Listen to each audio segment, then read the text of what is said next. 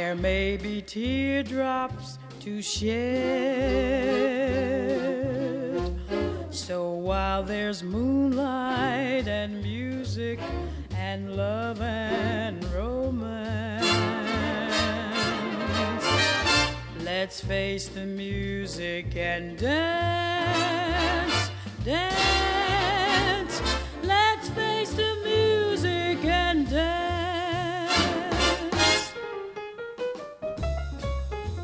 Hello, I'm Ryan Briegel, and you're listening to Let's Face the Music, a podcast exploring the stories behind the standards of the Great American Songbook. There may be teardrops to shed. So while there's moonlight and music and love and romance, let's face the music and dance.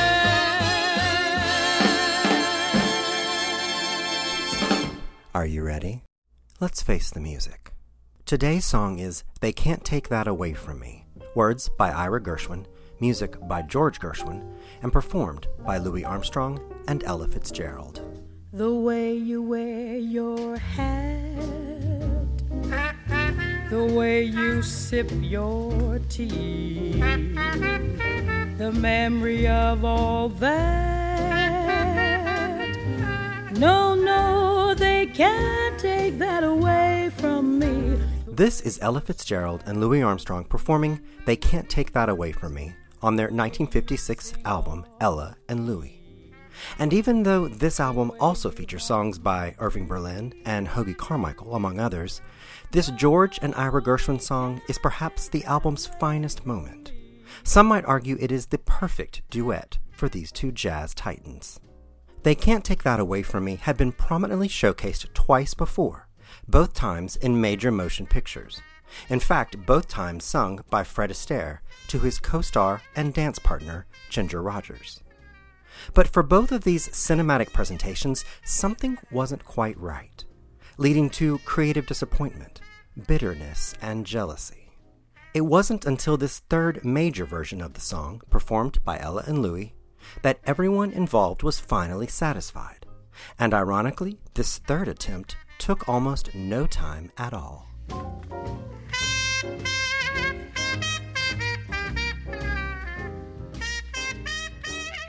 In early 1934, a well-known composer began acting very strangely. He first complained of horrible headaches and dizziness. Then he started having hallucinations. He told friends he could smell burning rubber and was repeatedly overwhelmed by nausea.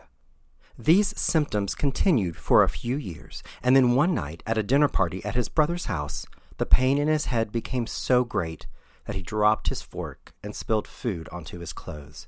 His brother's wife was very embarrassed and loudly exclaimed, "Get him out of here!" The composer was led away from the table, and he sat outside on the curb, his head in his hands, ashamed and hurting. This pain he was experiencing caused the composer to do bizarre, unexplainable things. Once while driving, he tried to push a passenger out of his moving car. Another time he was introduced to a friend's new girlfriend, and the composer spent the entire night sitting next to the woman and rubbing her leg. Not in a sexual way, but more like someone who was desperate for comfort. His doctors were not able to determine what was wrong, so they concluded the pain was psychological. The composer's headaches became worse, soon moving into seizures, and in early July of 1937, he went into a coma. While in this comatose state, doctors were able to diagnose that he had, in fact, a very advanced brain tumor. The composer was George Gershwin, and 4 days after slipping into a coma, he died. He was 38 years old. George Gershwin's death brought to an end a 13-year streak of successful songs, Broadway shows, and film scores written with his brother Ira, beginning with 1924's Lady Be Good on Broadway and ending with 1937's score for the film Shall We Dance. George Gershwin began his music career bringing attention to other people's songs. In the early 1900s, publishers made lots of money by selling sheet music, so they needed performers to play these songs, delighting a listener enough that he or she would be convinced to buy the sheet music, so they could in turn play it on their own home piano. Young George Gershwin had a knack for making a song sound perhaps better than it really was, so at the age of 15, he began work as a song plugger. By the age of 17, he had written his own songs and finally had a few published, enticing him to leave the song-plugging world and focus entirely on composing music. His older brother Ira had shown talent for writing poetry and short stories, but it was George who thought Ira's poems could probably be turned into song lyrics. After a few slow starts, the two began putting together scores for full stage shows. Their first show as a songwriting duo was Lady Be Good in 1924, and it starred dancing sensation Fred Astaire, along with Fred's sister, Adele. It was a hit show with hit songs, fascinating rhythm, and the title song among them. More successful shows followed for George and Ira, such as Strike Up the Band and Funny Face. And then in 1930, they wrote a musical called Girl Crazy, which happened to star another accomplished dancer, Ginger Rogers. And as we will soon see, both Fred Astaire and Ginger Rogers would go on to play important roles in the story of They Can't Take That Away From Me.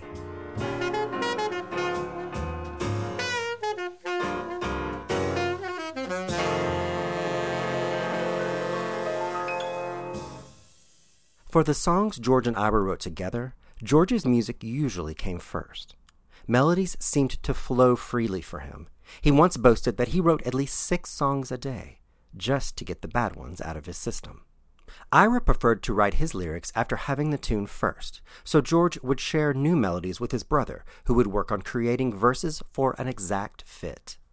The two brothers would often sit together, George at the piano, giving Ira melodies around which to fit his lyrics. One day, George played a 4-note melody for his brother. Ira listened, thought about it, and then reportedly said to George, "If you can give me some more notes preceding that melody, I have an idea." So George added 2 notes, giving Ira this. And from that, Ira came up with The Way You Wear Your Hat, the word hat hitting the higher note, creating the image of a hat on top of someone's head. Then George played. Now Ira matched the lower note in this melody with the image of a cup being held at chest level for the lyric, The Way You Sip Your Tea. And thus, the song was born. It has been noted that this was a rare time when one of Ira's lyrical ideas helped form a George Gershwin melody. And while the melody is a memorable one, it might be the lyrics that really make the song what it is. Larissa Maestro is a Nashville cellist, vocalist, composer, and arranger. When it comes to They Can't Take That Away From Me, she finds the structure of the lyrics to be the song's true magic. There's no denying that as a songwriting duo, these two were top-notch. But to me, this song is about the lyrics, and the thing that I love the most about these lyrics is that Ira Gershwin sets it up saying a tiny thing, and then a huge thing. For example, the way you hold your knife, the way we dance till 3. Small things, teeny things. And then the way you changed my life. Oh, I want to cry.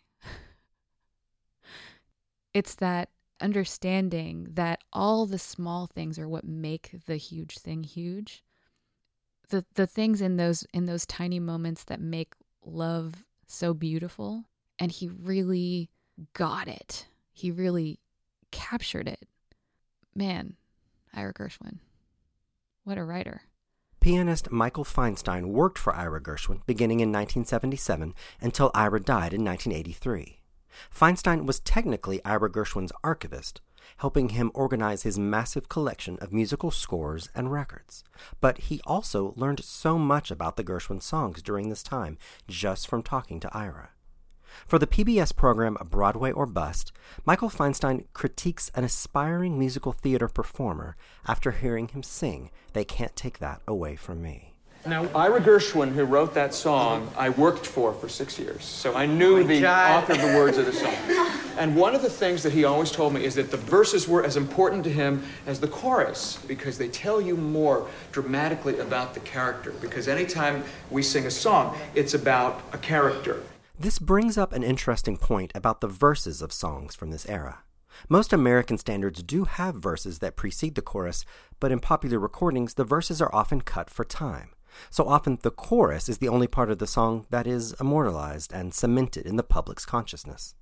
This is true of They Can't Take That Away From Me. Although rarely sung, the verse is quite fascinating on its own.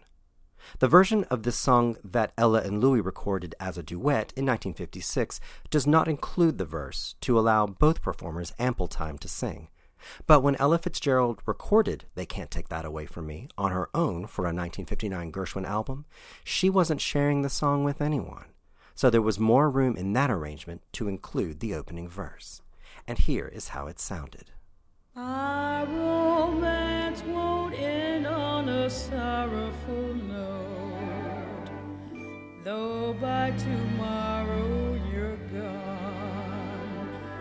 The song is ended, but as the songwriter wrote, the melody lingers on. They may take you from me, I'll miss your fond caress, but though they take you from me, I'll still possess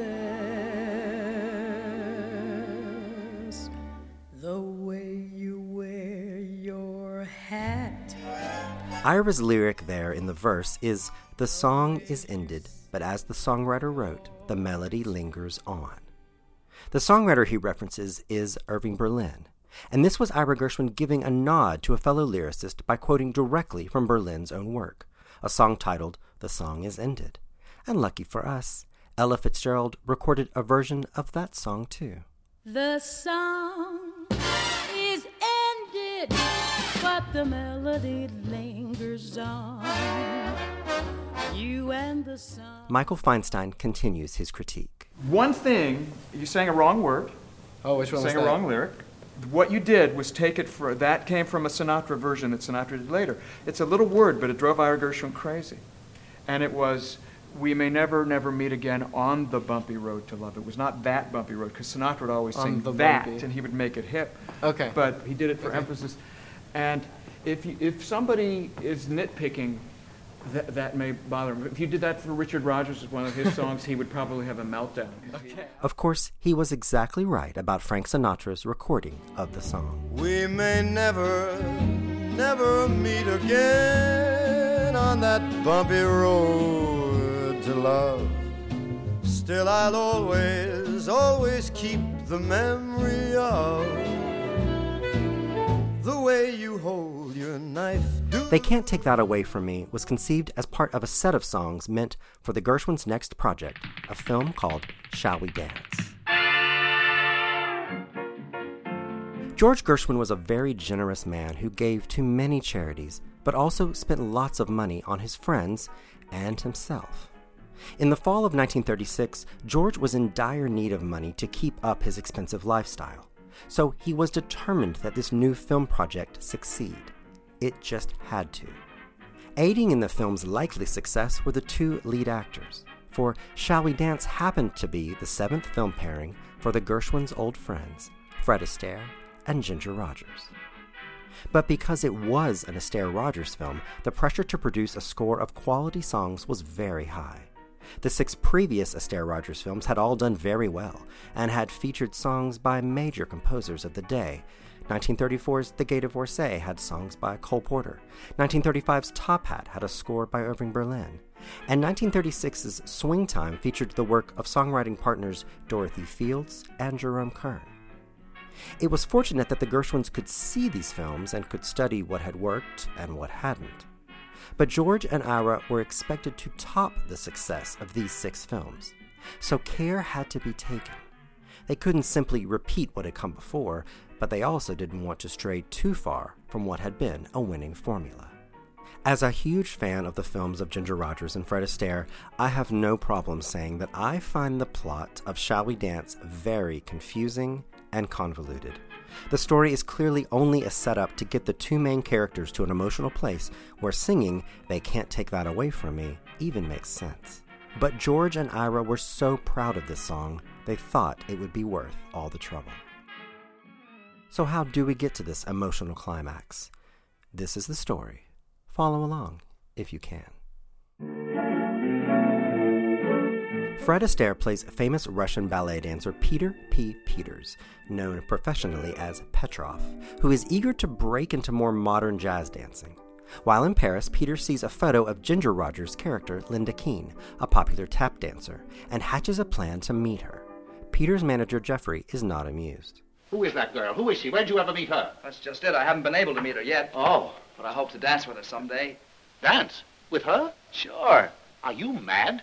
Look here, are you sure that she hasn't tried to persuade you to stay on here? I told you I haven't even met her. Meanwhile, Linda Keene is tired of show business, especially having to rebuke the men she's paired with, who always try for more than just dancing. She expresses her dissatisfaction to her manager, Arthur. And it's all your fault, too. I was a happy, peaceful girl until you discovered me. Fame, name, and lights. I never should have listened to you. I'll quit. I'll retire from the stage forever. Peter shows up outside her hotel room, hoping to meet Linda and charm her into dancing with him. It doesn't work. What's a Petrov? Just the Russian ballet's greatest dancer. Oh, fine. Well, tell him to go back to Moscow. He probably only wants to say he's seen a picture of me and can't live without me. Peter finds out Linda is sailing from Paris to New York, and he hops onto the same boat, hoping to get a second chance with her. Before the ship can set sail, he runs into Denise, a woman he is desperately trying to get away from. It turns out Peter's manager, Jeffrey, has lied to Denise, telling her that Peter is married to Linda Keene, dashing any hopes of romance. I feel very bad because I'm not going with you. So do I. Is your wife going with you? My wife? I haven't any wife. Jeffrey told me it was a secret for professional reasons. Oh, Jeffrey. Hoping to keep Linda from quitting show business, her manager, Arthur, takes this tiny marriage rumor and spreads it all over the ship. Fellows, listen to this. Lady Tarrington left this morning on the SS Marseille for a trip to America to visit her friends, Mr. and Mrs. Petrov, who are aboard the SS Queen Anne. Upon further questioning, it was learned that the Petrovs have been married for some time, their marriage not having heretofore been disclosed for professional reasons. That must be the musical comedy star he's with so much, Linda Keene. By George, you're right. Then Linda's manager, Arthur, goes even further. He takes a wax mannequin made in the likeness of Linda and photographs it in bed next to a sleeping Peter. The photo makes the papers, and now Peter's manager, Jeffrey, realizes he also has to keep up the charade. I've come to tell you, Miss Keene, that we will not tolerate your insinuations. Stay where you are while I compose myself. I suppose you and that toe dancer think this whole thing's a good joke. Well, it wasn't altogether the Mr. Petrov's fault. Oh, it wasn't. A man in Petrov's position is besieged by women. Oh, naturally. And there was one persistent wretch who, to get rid of her, he said he was married to you. To get rid of her? Exactly.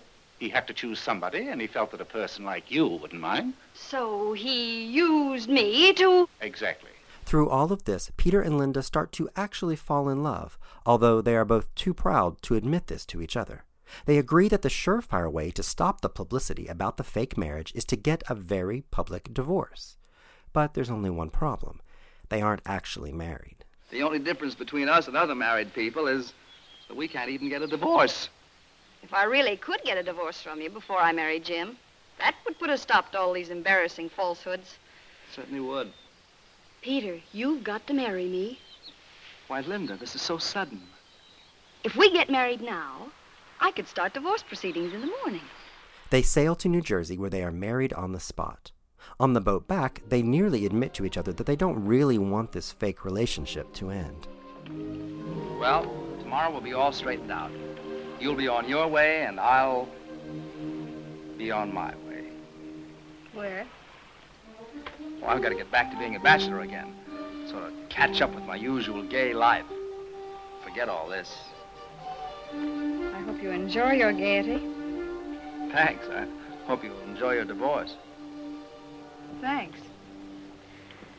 I didn't know getting married was so depressing. I'm sorry now I asked you. Oh, that's all right. I'll get over it. Oh, of course. Our romance won't end on a sorrowful note. Though by tomorrow you're gone. The song is ended, but as the songwriter wrote, the melody lingers on. If you want to know how the film ends, well, there is more confusion, more scheming, but finally Peter and Linda get to dance together, and their love for each other is revealed. The end. But not everyone lived happily ever after. The way you wear your hat, the way you sip your tea. Fred Astaire's heartfelt performance of They Can't Take That Away From Me is delivered as he stands next to Ginger Rogers leaning against a pole on a ferry boat from New Jersey back to New York.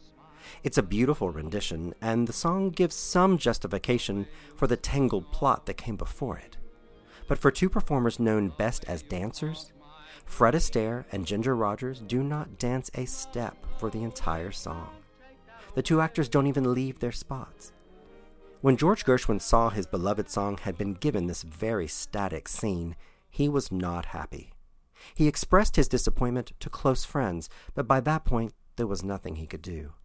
Unlike working on a Broadway show where the songwriters are involved every step of the way and their input is taken seriously, a Hollywood film is inevitably in the hands of editors, directors, and producers. Songwriters provide the music, and then their job is done. However, after George Gershwin died, it seemed like They Can't Take That Away From Me might get a second chance to be featured in a film in a manner the song truly deserved. In 1948, producer Arthur Freed was making a film called Easter Parade, starring Gene Kelly and Judy Garland. During the film's pre-production period, Gene Kelly broke his ankle playing volleyball, and Freed realized he needed to find an adequate replacement. He was able to coax Fred Astaire out of an early retirement, and Easter Parade became the classic film we know today. In fact, Astaire and Garland were such naturals together and got along so well making the film that before the production was complete, there were already plans to pair the two in a second film, a story of a husband and wife dance team called The Barkleys of Broadway. But filming Easter Parade took a great toll on Judy Garland, and she became too exhausted and ill to even attend rehearsals for the second film. Before long, Judy Garland was dropped from the picture. Once again, Arthur Freed had to replace one of his leading actors, and this time he had the genius idea of putting Fred Astaire back on the screen with his old dance partner, Ginger Rogers. Freed flew the script to Rogers Ranch in Oregon. He promised to pay her double what he was going to pay Judy Garland, and just like that, Ginger Rogers was in. Arthur Freed also had an inspired pairing in mind for the music of The Barkleys of Broadway. He teamed up lyricist Ira Gershwin with composer Harry Warren, already very famous for songs like I Only Have Eyes for You and Chattanooga Choo Choo. Ira Gershwin and Harry Warren wrote a full score for the film, but in production it was decided that because Ginger Rogers was now starring in the film with Fred Astaire, they would bring back an old song with lyrics by Ira Gershwin, a song that didn't get a proper Astaire-Rogers dance the first time. So once again, Fred Astaire sang to Ginger Rogers about the way she wears her hat and the way she sips her tea. But this time, he was dressed in full tux, she in full ball gown, and there was choreography aplenty.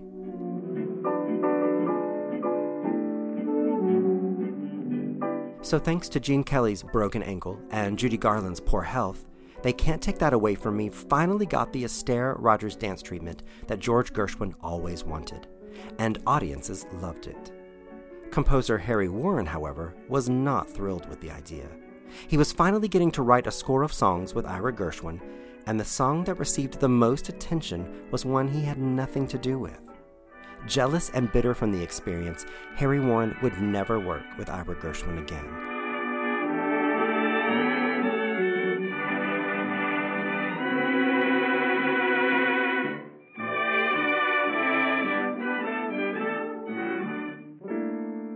After learning of the death of his brother and songwriting partner at such a young age, Ira Gershwin was understandably devastated.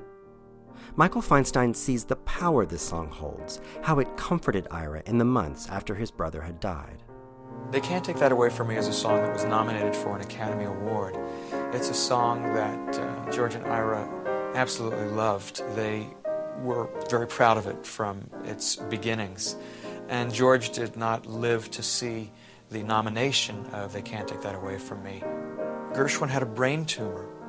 And suddenly to see this man's life snuffed out at the age of 38 was incomprehensible to most people. Of all of those who were affected, the person who was most affected was George's older brother, Ira. It was the song They Can't Take That Away From Me that helped bring Ira back to life. After George's passing, Ira was listening to these recordings from Shall We Dance and the recording of They Can't Take That Away From Me. And he said that he felt as if George was speaking to him and saying to him, "You've got to go on, you've got to keep working." And Ira said that that was the first time that he felt that he might be able to continue on in the world. While the song is obviously about romantic love, Ira Gershwin couldn't ignore the fact that death had taken his brother away from him. But what death could not take were all the memories of growing up with George and then writing songs with George. Those were Ira's to keep forever.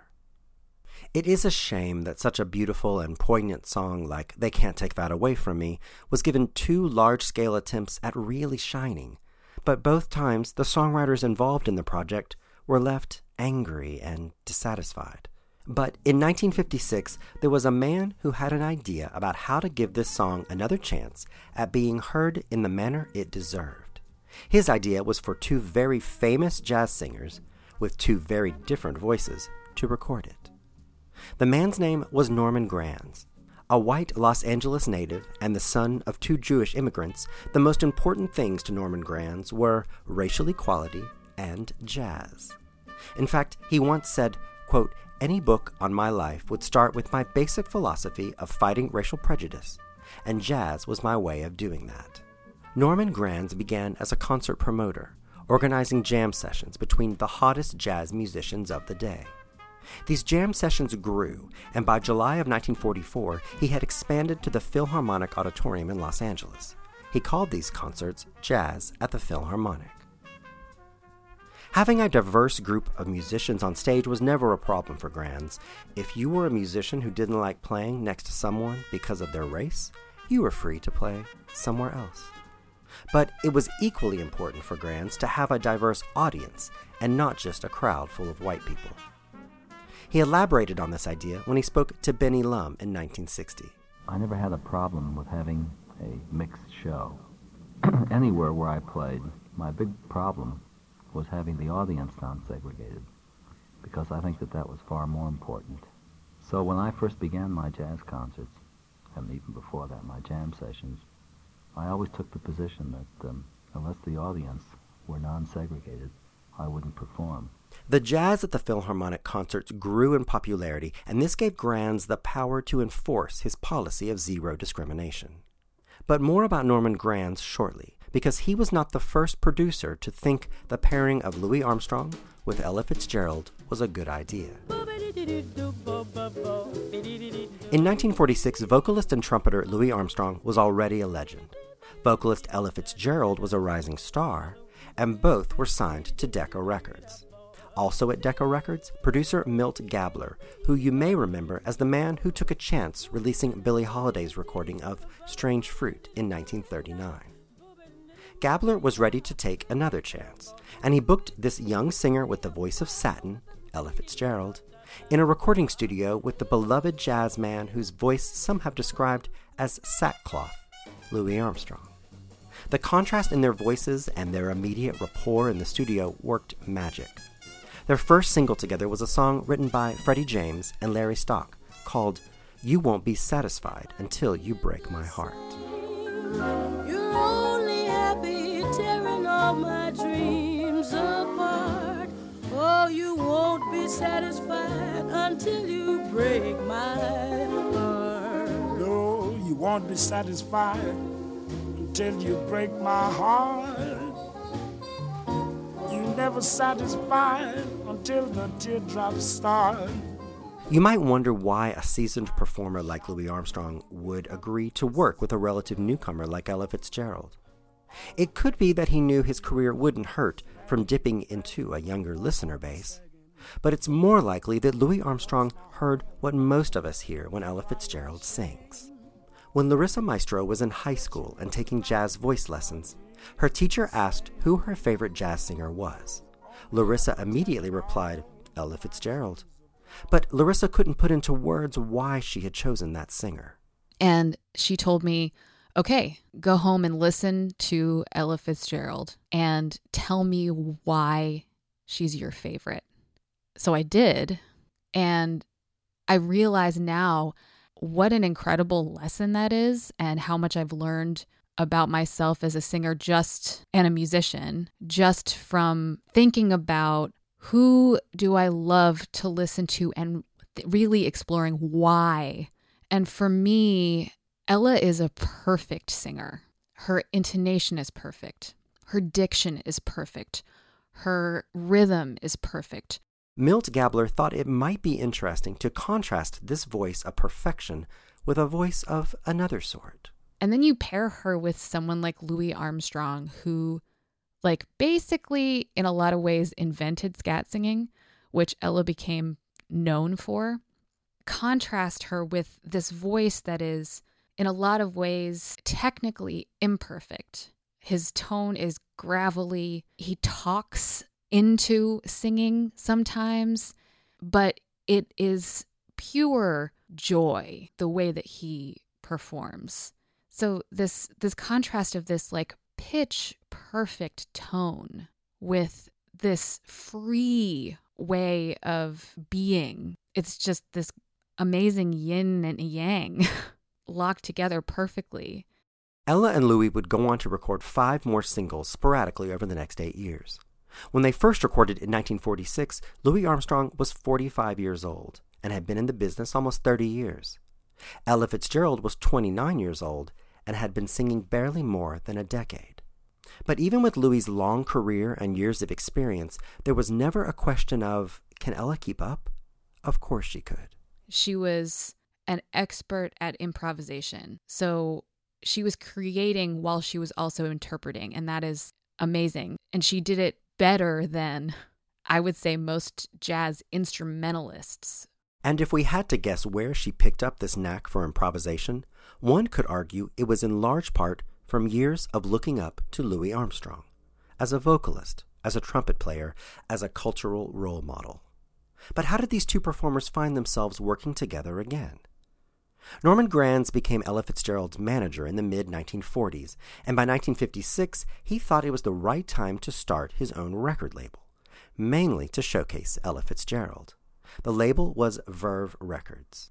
Louis Armstrong's own recording contract with Columbia Records ended in 1956, and his manager arranged a short-term deal with Norman Granz for Louis to join Verve.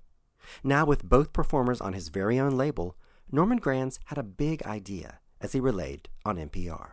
My idea was to record 2 of them as much as I could, because I had all kinds of ideas for utilizing Louis with Ella.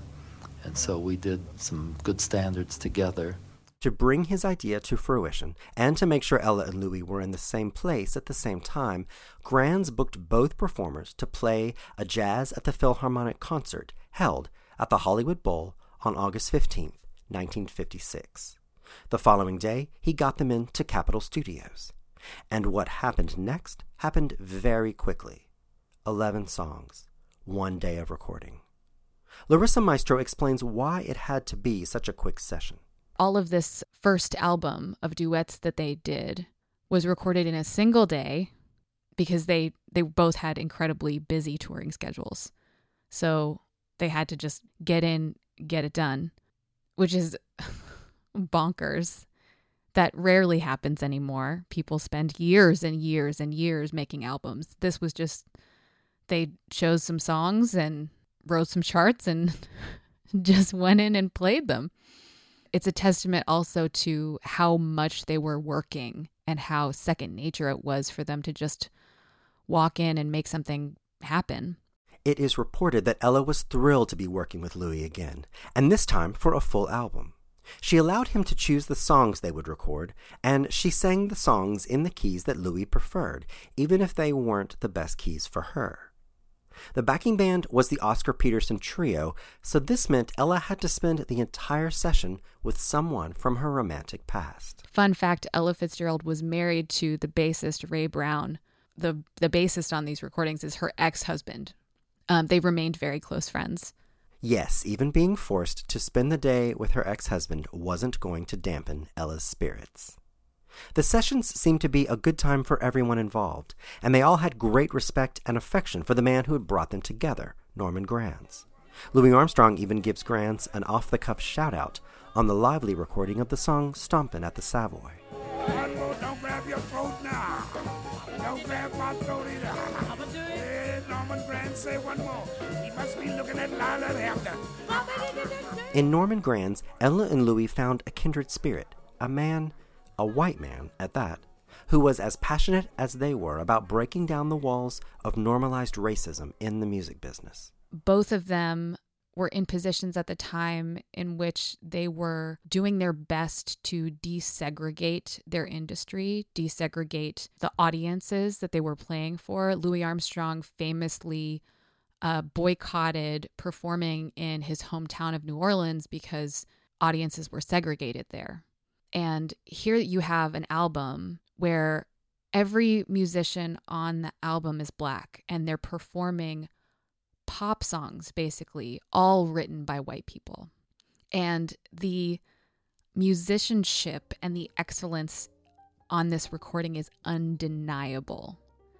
It was an important step to desegregation within the music industry at the time.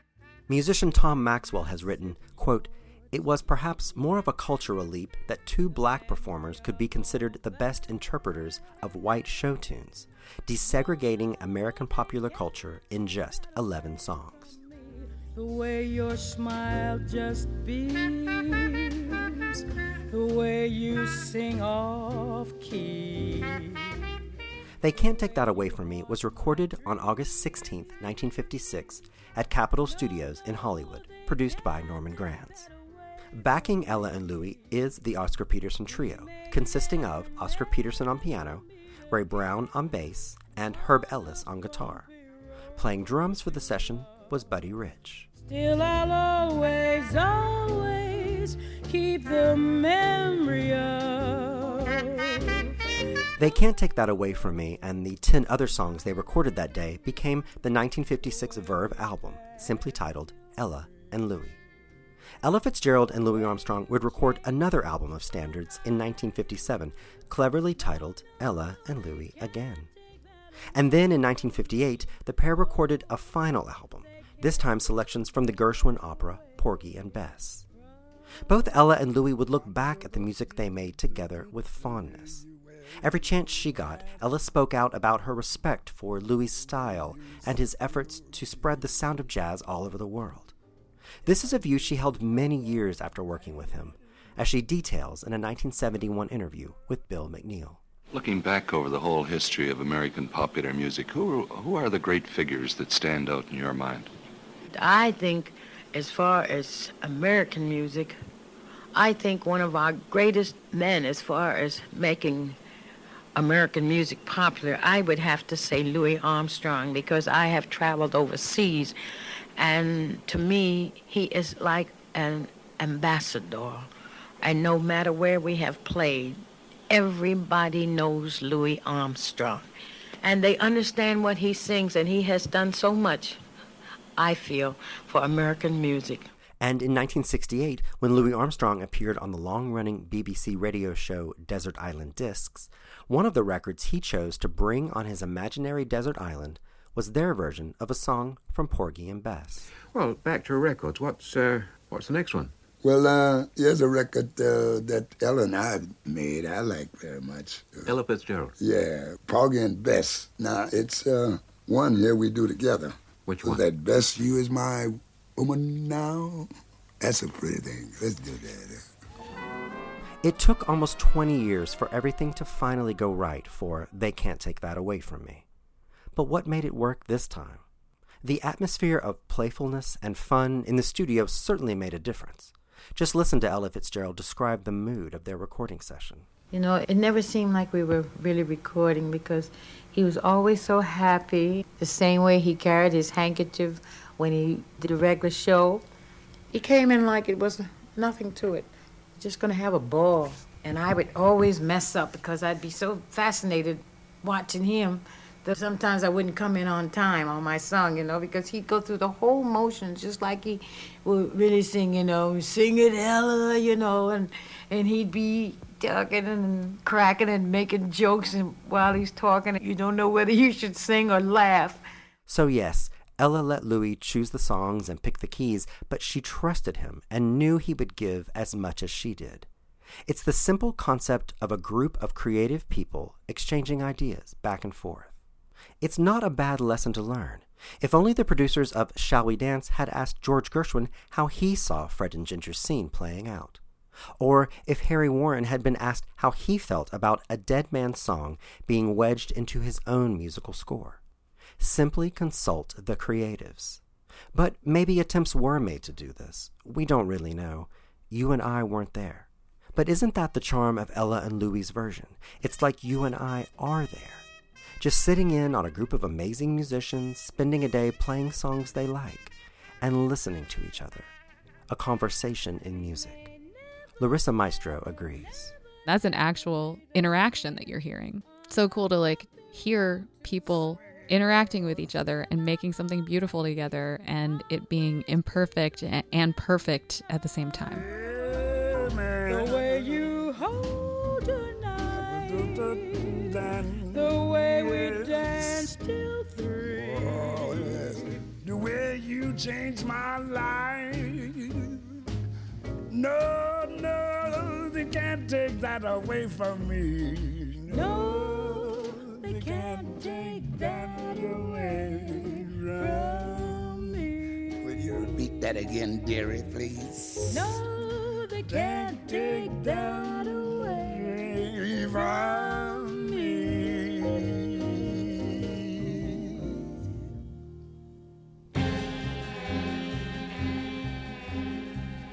Let's Face the Music is brought to you by We Own This Town.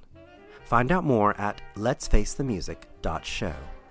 Our theme music is performed by Ella Fitzgerald and Nelson Riddle, and written by Irving Berlin. A special thanks to Larissa Maestro for discussing with us her love of Ella Fitzgerald and Louis Armstrong. And thank you for listening.